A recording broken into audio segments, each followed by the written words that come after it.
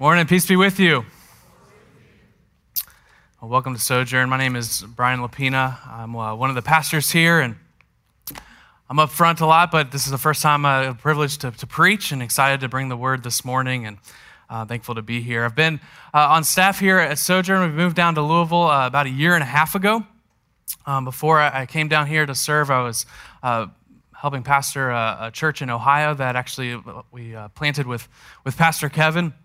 I've been friends with Kevin for almost 20 years now, which is kind of crazy. We became friends when I was a freshman in high school, and so it's fun to be able to be working together again. I serve here at Sojourn East as the associate pastor, which means I get to explain what that means when I tell people that. And basically, I wear a lot of different hats, but I help oversee our budget. I help oversee all of our operations, help oversee our staff. I help make the place run as best as I can. We have a good team, but it's a great job. I love being here. I love serving this church. It's been a blast to get to know so many of you guys, and we've really felt welcomed here, me and my family, and it's been a joy to make this church our home and to be in community with you all. I'm going to introduce my family. I've got a picture of them. This is my crew. My wife, Jackie, and I. We've been married for 10 years. We just celebrated our 10-year anniversary. We are high school sweethearts. And can I get a clap for 10 years? Get some sort of response usually. We got two boys. My oldest is Brian. He's 4, and Jonathan is 2. They are a blast. They are a lot of work. We laugh a lot in our house, and we try to yell less than we laugh. And it goes pretty well so far. They are a huge blessing in our lives, and our boys are really kind of we adopted them both at birth. They're the culmination of just several years that we went through, about 5 or 6 years that Jackie and I went through of trying to start a family of our own and going through infertility and all of it, the doctor's visits, the medicine, the procedures, the counseling. Just a really tough season in our lives where we learned a lot about suffering, learned a lot about patience as life takes twists and turns that you don't expect. But we are blessed to have our two boys. And we thought that in that season of suffering, we learned everything we needed to about patience, and then God brought 2 little kids into our lives.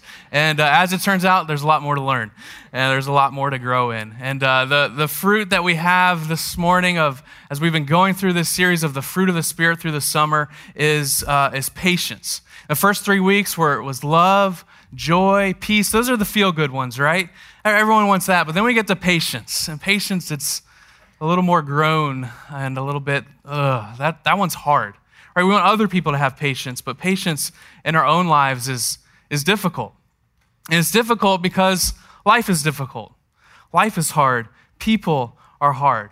And I love the honesty that the Bible has when it comes to patience. The King James Version translates patience as long-suffering. Right, that is suffering for a long time with life and with people. It captures well how we deal with the people in our lives that maybe disappoint us, frustrate us, or irritate us. In Galatians chapter 4, Paul writes, he says, "Be completely humble and gentle, be patient, bearing with one another in love." Right, bearing with one another. What a great description of patience, of life with one another at times. I just told you, Jackie and I, we celebrated our 10-year anniversary, and we had saved for a couple of years to take a celebration trip, and we just got back a couple weeks ago. We gave the kids to my parents. They took them for the week. We hopped on a plane, flew down to the Caribbean, and spent a week at an all-inclusive resort. It was amazing. And so we're sitting at the beach, or we're sitting at the pool. Those were our 2 locales, and no kids, no responsibilities. We had a maid that cleaned our room. People brought us food and drinks whenever we wanted. We lacked for nothing. And I'm thinking, it's a good thing they asked me to preach on patience, because I was patient as could be on that trip. More patient than I've been in a long time. The reality is, it's because that's not real life, right? It was easy to be patient when everyone's serving you, but that is not how life works. And what we see is that patience and all these fruit, really, they don't get cultivated in a vacuum. They get cultivated in in real life, in relationships with other people who often will try our patience. See, this is how the fruit of the Spirit grow and are developed in our lives, is that God will send circumstances or situations or people into our lives where we're going to be tempted to have the opposite reaction of patience or of love or of joy or peace. And so the real test of patience is not how do you do if you're sitting on the beach. The real test of your patience is how do you respond when someone lets you down? How do you respond when your kids repeat the same mistake over and over again? Or when your coworkers irritate you and don't live up to their end of the bargain, or your spouse doesn't follow through on a commitment that he made? These are the times, these are the moments in our lives when we really need patience. Our desire for this series, and as we look at these fruit of the Spirit, is that they become virtues more and more in our lives, habits that really characterize who we are. That these fruit serve as signposts of the Holy Spirit that's living within us as we seek to follow Christ, regardless of our circumstances, regardless of how other people might treat us. And so what we've been doing in order to help us is we've been looking at the life of Jesus, kind of our perfect model of who would have these fruit of the Spirit. And we've been looking at how he displays them and what we can learn from him. And so what I want to do this morning is look at an important interaction in John chapter 21. If you got your Bibles, you can turn there. It's in your bulletin. John chapter 1, verses 15 to 17. It's this important conversation between Jesus and the Apostle Peter. I'm going to just take a moment to kind of set the stage for this conversation. Peter was the leader of the disciples. And so Jesus, during his ministry, his few years of ministry, he had a group of disciples, a dozen of them, that he invested in, that he built in, that he kind of shared everything he knew with. And Peter was one of the guys that Jesus particularly invested in. He was kind of in the inner circle of the disciples. And so Jesus, with Peter used to be named Simon. And Jesus said, you know what, Simon, I'm gonna rename you. You're gonna be named Peter now. And Peter means the rock. Right? You're gonna be this foundational guy in the early church. I'm gonna build this thing with you. When Jesus goes to the mount for his transfiguration, where he's with Moses and Elijah, and it's this just incredible scene. Who does he bring with him? He brings Peter along. And so Peter is this really important, crucial disciple of Jesus. But Peter, as many of you know, he also put his foot in his mouth a lot. Right? He was also at times didn't understand what Jesus was trying to accomplish and would get overeager and overambitious. And so, there's one interaction where Jesus is sharing his plans and what he's going to do. And Peter says, no, we're not going to do that. That's a bad idea. And Jesus basically says, get behind me, Satan. Like calls him out and says, you don't know what you're talking about. Get out of my way. When they're at the Last Supper, Jesus is sharing his last meal with his disciples. He tells them, hey, this is what's going to happen. I'm going to be betrayed. I'm going to be arrested. I'm going to be crucified. I'm going to die. And Peter says, no, I'm going to stick with you to the end. I'll stick with you to the death. I'll never leave your side, Jesus.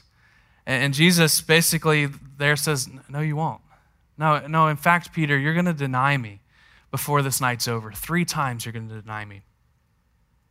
And sure enough, that's exactly what happens. Jesus gets betrayed. He's arrested. It's in the darkest hours of Jesus' life. And Peter, his closest guy, what does he do? He totally denies Jesus. 3 separate occasions, kind of random people come up and say, hey, you know that Jesus guy, right? You're his friend. You're associated with him. And Peter says, no, I don't even know that guy. Don't put my name with him. 3 times he does it. And this passage that we're going to look at, it's the first conversation that we have between Jesus and Peter after all that happened. It's after the resurrection. It's after the death and resurrection of Jesus. Jesus has risen from the dead. He is visiting his disciples and and seeing some of his followers. And Jesus shows up to the disciples after a night of fishing. There's this miraculous catch that he instructs his disciples to do, and they all rush to the shore. They're excited to see Jesus, and he's waiting there with breakfast for them. And this conversation is what occurs between Jesus and Peter. And so I want to invite you once more to stand, if you're able, for the reading of God's word as we look at this interaction.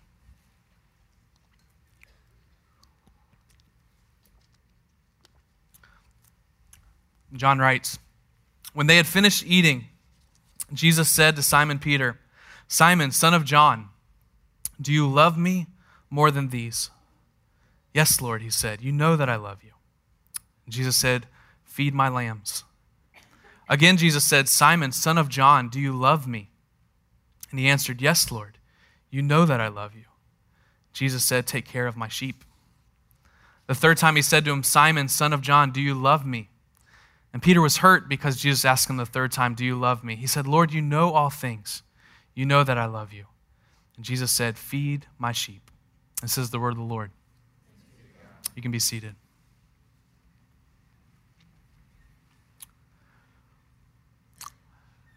Not really the conversation you would expect, but I think this conversation is a beautiful display of the patience of Jesus. And what I want us to do with our time is to draw out three qualities of patience, three things that we can learn from the patience that Jesus has with his disciple Peter. And these three things are that patience is grounded in grace, patience has a goal for transformation, and that patience understands that growth takes time. There's grace, there's goal, and there's understanding growth. And first, patience is grounded in grace. I kind of think about where Peter's at in this conversation. Peter has completely blown it. 3 times. It wasn't just a once isolated incident. 3 times Peter denies Jesus. And Jesus in this conversation 3 times asks Peter, "Hey Peter, do you love me? Do you love me? Do you love me?" And he's doing this intentionally. He knows what he's doing. It's a painful conversation for Peter because it's drawing up exactly what he did. It's putting Peter's sin right on Front Street. Right? There's no avoiding it. And Peter, the third time he gets hurt, you know all things, Lord. I love you. I think about Peter, surely he's played out this conversation. What am I going to say to Jesus? How's this going to go? Hundreds of times before this happened. What's he feeling? What's he thinking? What's he thinking that Jesus is going to respond with? I want you to think of when you've blown it. Times in your life where you've really messed up, you've fallen into some sort of just bad sin. Not just the little incidents that happen, but something deep. You've really messed up. In those moments, when you're feeling guilty, when you're feeling down, how do you think God's posture is towards you in that moment? What's the gaze on his face at that time? Is it a look of disappointment? Is it a look of anger, frustration? Maybe it's a sense of writing you off. Well, it was just a matter of time. I think so often in our lives, our starting place is the law. Our starting place is this idea, this principle that guides us and how we go through life. And this idea that if you do good, then you're going to be rewarded. And if you do badly, then you're going to get punished. Right? There's cause and effect. And so if you work really hard in school, then you're going to get good grades. If you work hard in your job, you're going to get promoted, and vice versa. If you do badly in your job, you're going to get let go. If you're a jerk to people, people aren't going to like you. We live and operate in this way. In a lot of ways, it's how our world works. It's what's wired into us, that we start with law. Good equals good and bad equals bad. But that's not where Jesus starts. For Jesus, grace comes first. See, Jesus, it's amazing. Jesus doesn't write Peter off. Right? Jesus doesn't say, "Look, you had your chance. I even told you it was coming. I'm done with you." He doesn't do that. He doesn't even wait until Peter comes to him with remorse and asks for forgiveness. No, Jesus, he goes to Peter. And he goes to him with a painful but with a gracious conversation. He forgives him. He embraces Peter. He unconditionally welcomes him back. And what I want us to realize is that this isn't a one-time event for Jesus. This wasn't something that he did once and that wasn't normally how he operated. This is who Jesus is. This is what he is like. It's how he lived his life. Jesus came not in order to condemn us, not in order to punish us for our sins, but in order to save us. Jesus comes not to bring the law, but to bring grace. Grace is the starting point for patience. Because the truth is, you're never going to understand what the Bible says and calls us to around patience until you understand grace. You're never going to be able to do it until you understand that in Jesus you are accepted. Jesus has welcomed you in. You are made righteous because of him. And because of that, the pressure's off. Right? We don't have to perform. We don't have to live up to a certain standard in order to be welcomed by Jesus Christ. One of the things we like to say is that grace, it doesn't keep score. It doesn't keep score. See, grace is what makes Christianity so different and so life-changing. See, grace, what it does is it shifts our attitude. When it enters into our lives, it shifts our attitude towards other people and enables us to be patient. And so what can happen when grace is operating in your life, when someone slights you, when someone doesn't give you the respect that you feel like you deserve? You don't have to write them off.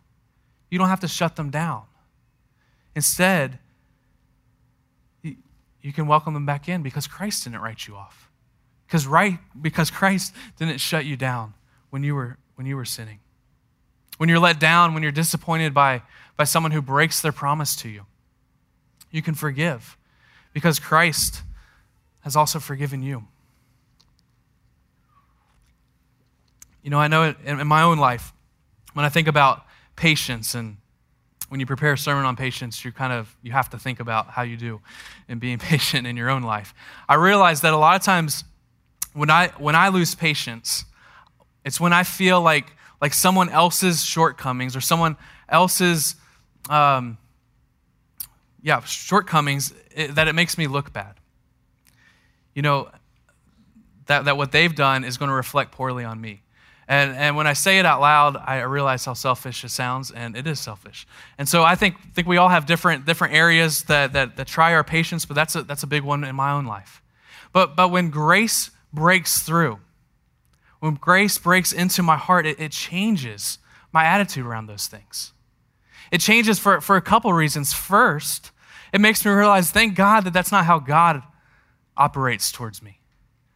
Thank goodness that God doesn't say, all right, how is Bryan's actions and the way he's living my life making me look? Right? Because my life is so inconsistent. I fall so short, but instead God says, no, I'm bringing you in spite of your inconsistencies, in spite of how it might make me look. The second is grace. Grace tells me that my identity is secure in Jesus Christ. That I don't have to worry about what other people think of me or how I look, how I present myself. I don't need to worry about how I look to others because grace has broken through. And so if we want to be a people who are patient, who exercise this fruit, we need to understand that grace comes first. The second thing we learn is that patience, it has a goal. Patience has a goal for transformation. What we see in this conversation as Jesus interacts with Peter is that Jesus didn't simply just forgive Peter and move on. Right? It was bigger than that. It was deeper than that. So when Jesus says, Peter, do you love me? He says, yes, I love you. He says, feed my sheep, tend my lambs, take care of my people. This passage is called the reinstatement of Peter. That Jesus in this conversation is putting Peter back into leadership. He's restoring him back to where he was. He's saying, look, I know you messed up and I know you denied me, but this isn't going to prevent you from accomplishing what I've called you to do. And so Peter goes on, in fact, to be a key leader of the church, leads the early church in the New Testament.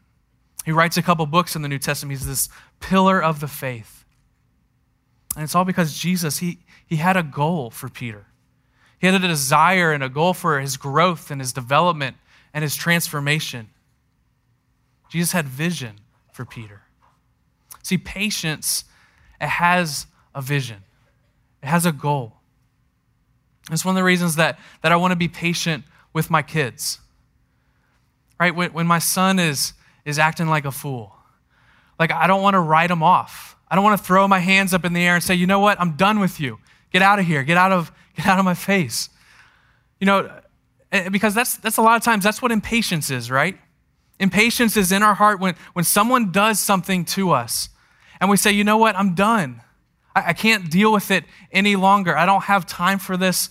We write them off, right? There's a cynicism. There's a hopelessness to it. But patience, no, it invites us to step in. I want to have patience with my son, right? I want to sit down with him and I want to talk and be calm and instruct him. Explain to him why yelling and growling at his mom is not okay. That's not going to be good for him long term.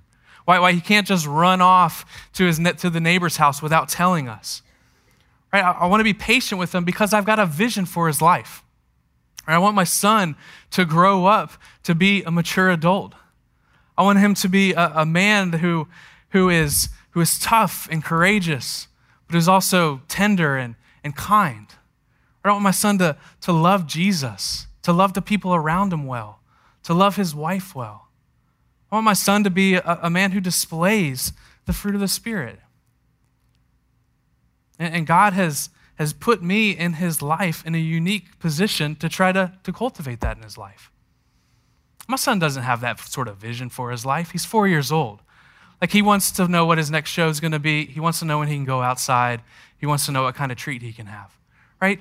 But that's my job. That's my responsibility to have a vision for his life that's greater than the one that he has for himself. And the reality is that takes patience. It takes time. It takes me being willing to step in and speak to him. You see, patience, it's not passive. A lot of times we think of patience and we just think it's our ability to ignore when things bother us. Or it's our ability to just grin and bear it and say, you know what, I'm not going to let this bother me. I'm not going to let this bother me. I'm going to be patient. No, it's active. Patience means we speak the truth in love. We step into a situation for the good of another person that we love. We say, you know what, I'm going to have grace about what you've done or not done, and I want to step in. I want to see you grow. See, patience, it requires an intentionality, an attentiveness in our lives. I think for so much of us, I know for myself, our lives are just reaction, right? Things happen to us and then we react. So a circumstance occurs, a conversation happens, and we have a gut reaction, and then we just go. Instead of maybe stopping and pausing and saying, you know what, what's God doing here?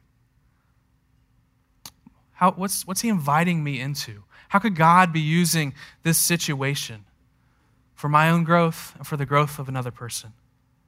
Or do you have that kind of goal? Do you have that kind of vision for the people that are in your circle of influence? A vision for their flourishing and for their growth. Jesus had that vision for Peter. And just like he had a vision for Peter, I think Jesus also has a vision for our lives.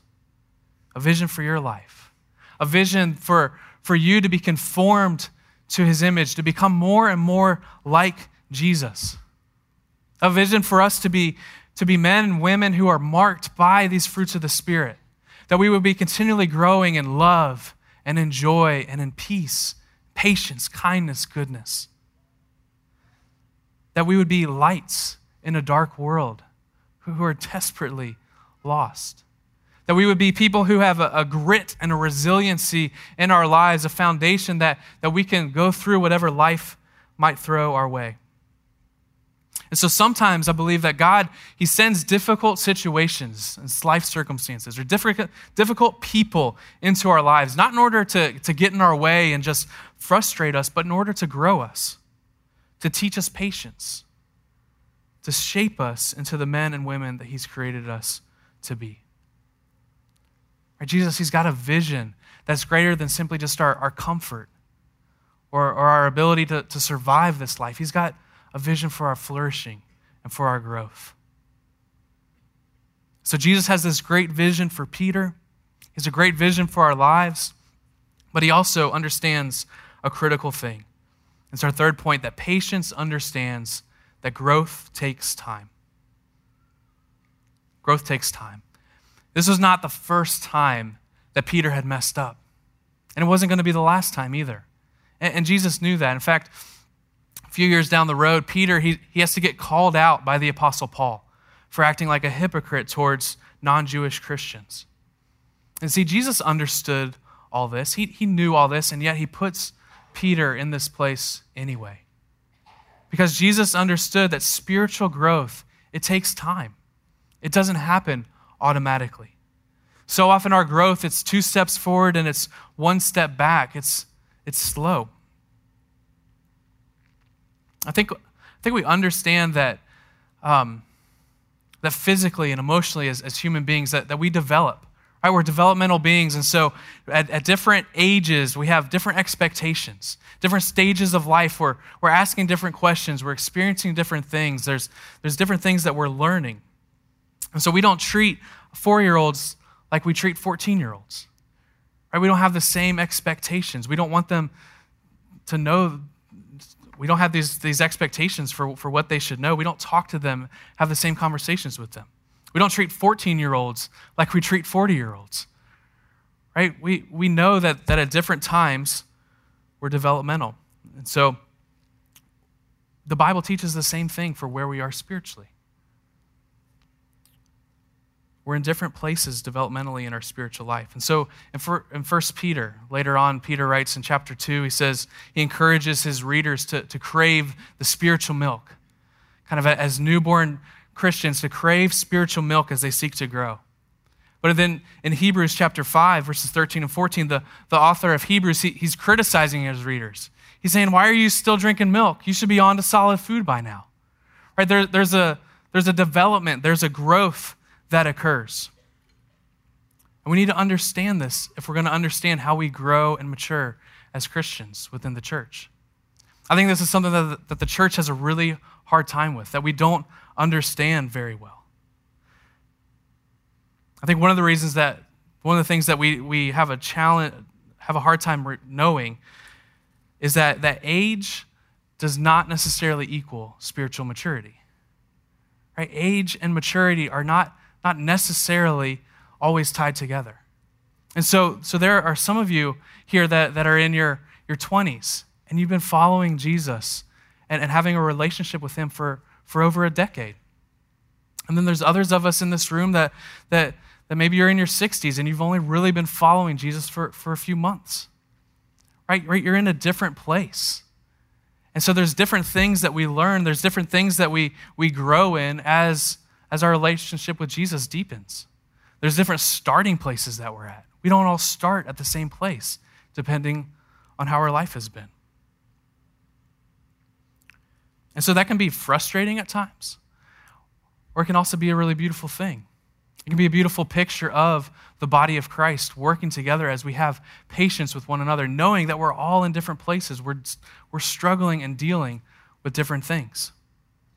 I think the second thing we have trouble with is oftentimes in the church, we kind of expect this instant maturity.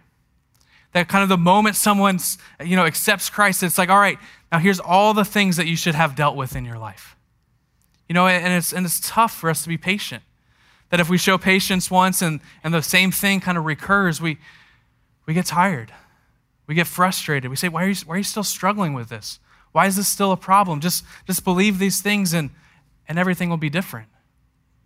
And the reality is that our growth, it's slow, it's bumpy. It's not that easy. When I got married, up until the moment I got married, I'd spent my entire life not being married, right? It's not real complicated. But the moment I got married, I didn't know what it meant necessarily to be a husband. I knew in my head, I knew some things that I had learned, but it took years. It takes a long time to learn what it looks like to be in this new kind of relationship. I had to unlearn habits or start new habits in my marriage. I wasn't single anymore. In the same way, it takes a long time as we begin to follow Christ of what it looks like to be a Christian. We tell our son that there are a lot of things that he can't do until he's bigger. Right? He wants to be able to do everything. He thinks he can do everything. We say, no, you got to be bigger before you can do that. And so pretty much every morning for the last couple months, when he wakes up, he walks into the room and he says, look, Dad, I'm bigger now. And it's cute, but it's like, no, like you're a little bigger, but that's not really how it works. Like you got a ways to go still, man. Like you're not bigger yet. See, growth, it doesn't happen overnight. We don't grow physically overnight, and we don't grow spiritually overnight. But oftentimes, that's what we want. And that's kind of what we expect from ourselves and from other people. I think our culture has become obsessed over the last couple of decades with convenience, with speed, and with entertainment. Convenience, speed, and entertainment. So think of Netflix. Netflix is like the epitome of convenience, speed, and entertainment. Or the way that we consume our news. It's convenient, it's fast, and it's entertaining. And as a result, I think it's reduced our attention spans, that it's hard for us to stick with something for very long. It's caused us to read less, and it caused us to be much more impatient as a people. And this isn't just a millennial thing, like those dang next generation kids. Right? This is all of us. You know, it's funny, I was preparing the sermon on Friday morning. I was in a coffee shop. And I'm kind of eavesdropping over conversations because that's what you do in a coffee shop. And there's this table of women next to me. There's about half a dozen women, and they were in their 60s, and they're gathered. They're playing bridge together, and it was hilarious because every single one of them had their iPhones out on the table. And in between their turns, they're scrolling through, they're checking social media, they're texting, they're showing each other pictures on their phone, they're Googling stuff. And they're getting annoyed with each other because it'll be their turn, like, hey, it's your turn. Quit looking at your phone. And I'm like, these are the conversations I have. And it's all of us, that we've all kind of bought into this obsession with convenience, speed, and entertainment. And so what has happened is, because of that, if something is difficult, then it means it's bad and to be avoided. If something's slow, it's bad. If something's boring, it's bad. We do everything that we can in our lives to avoid things that are difficult, slow, and boring. And the problem with that is that's exactly the pathway to growth. Right? Growth in our lives, it's difficult. It's slow. And if we're honest, it can be a little boring at times. Right? Our lives are like there's marvelous mixed in with the mundane. There's beauty and joy, but our lives are not a Hollywood highlight reel. Right? It's day in and day out, going to God's word, going to prayer, dealing with people in our lives. Growth takes time. It's slow. It's difficult. It's not entertaining at times. And it requires a lot of patience on our parts. And so we need to understand this as we interact with one another, as we think about the people in our lives, that growth takes time. And many of us today, you need to hear this word for yourselves. Right? Your biggest struggle in your life when it comes to patience is being patient with yourself. Right? How much frustration or disappointment or disillusionment do you have in your life because you're just not where you thought you would be? Right? You're at a certain stage and you said, man, I thought I would be farther. I thought I wouldn't be still struggling with these same old sins. I didn't think I'd be stuck in this rut for this long. I didn't think I'd have these same challenges in this relationship for this long, or these same sufferings or problems. And so you're frustrated. You're impatient. You're angry. And maybe this morning what you need is to experience the grace of Jesus anew. Because Jesus knows. Jesus knows where you're at.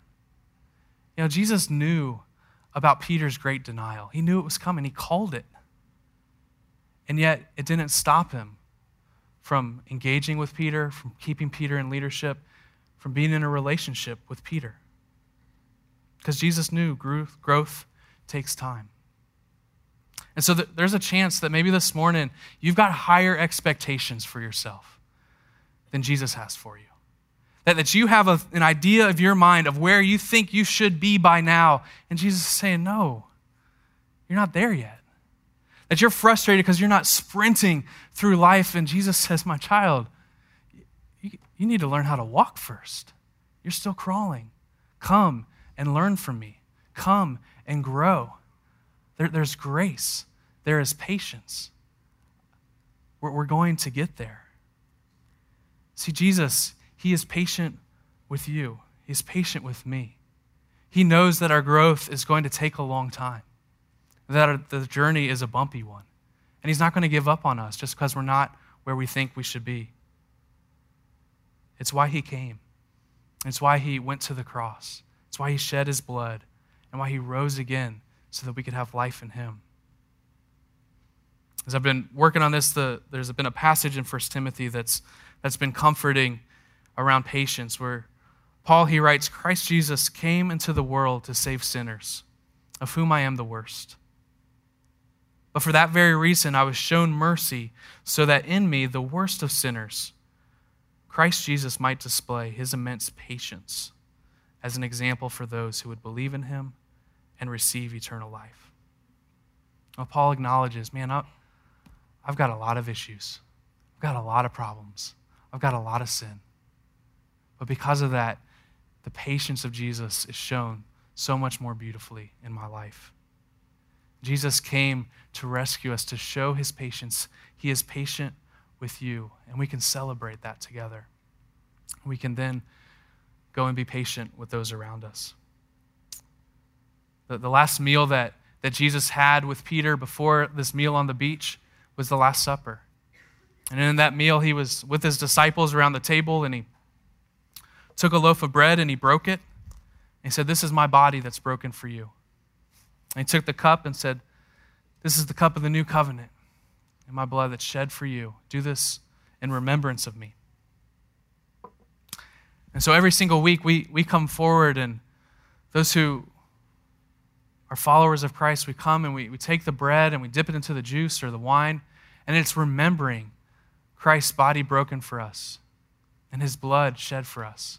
And it's an invitation this morning as we come forward to celebrate the patience that Jesus has with you, to receive the grace and the patience that he has in your life, and to ask him to change your heart, to cultivate this fruit so that you can be patient with others. So I'm going to pray and invite you, when you're ready, you can come forward to partake, and let's celebrate what Jesus has done for us. Let's pray.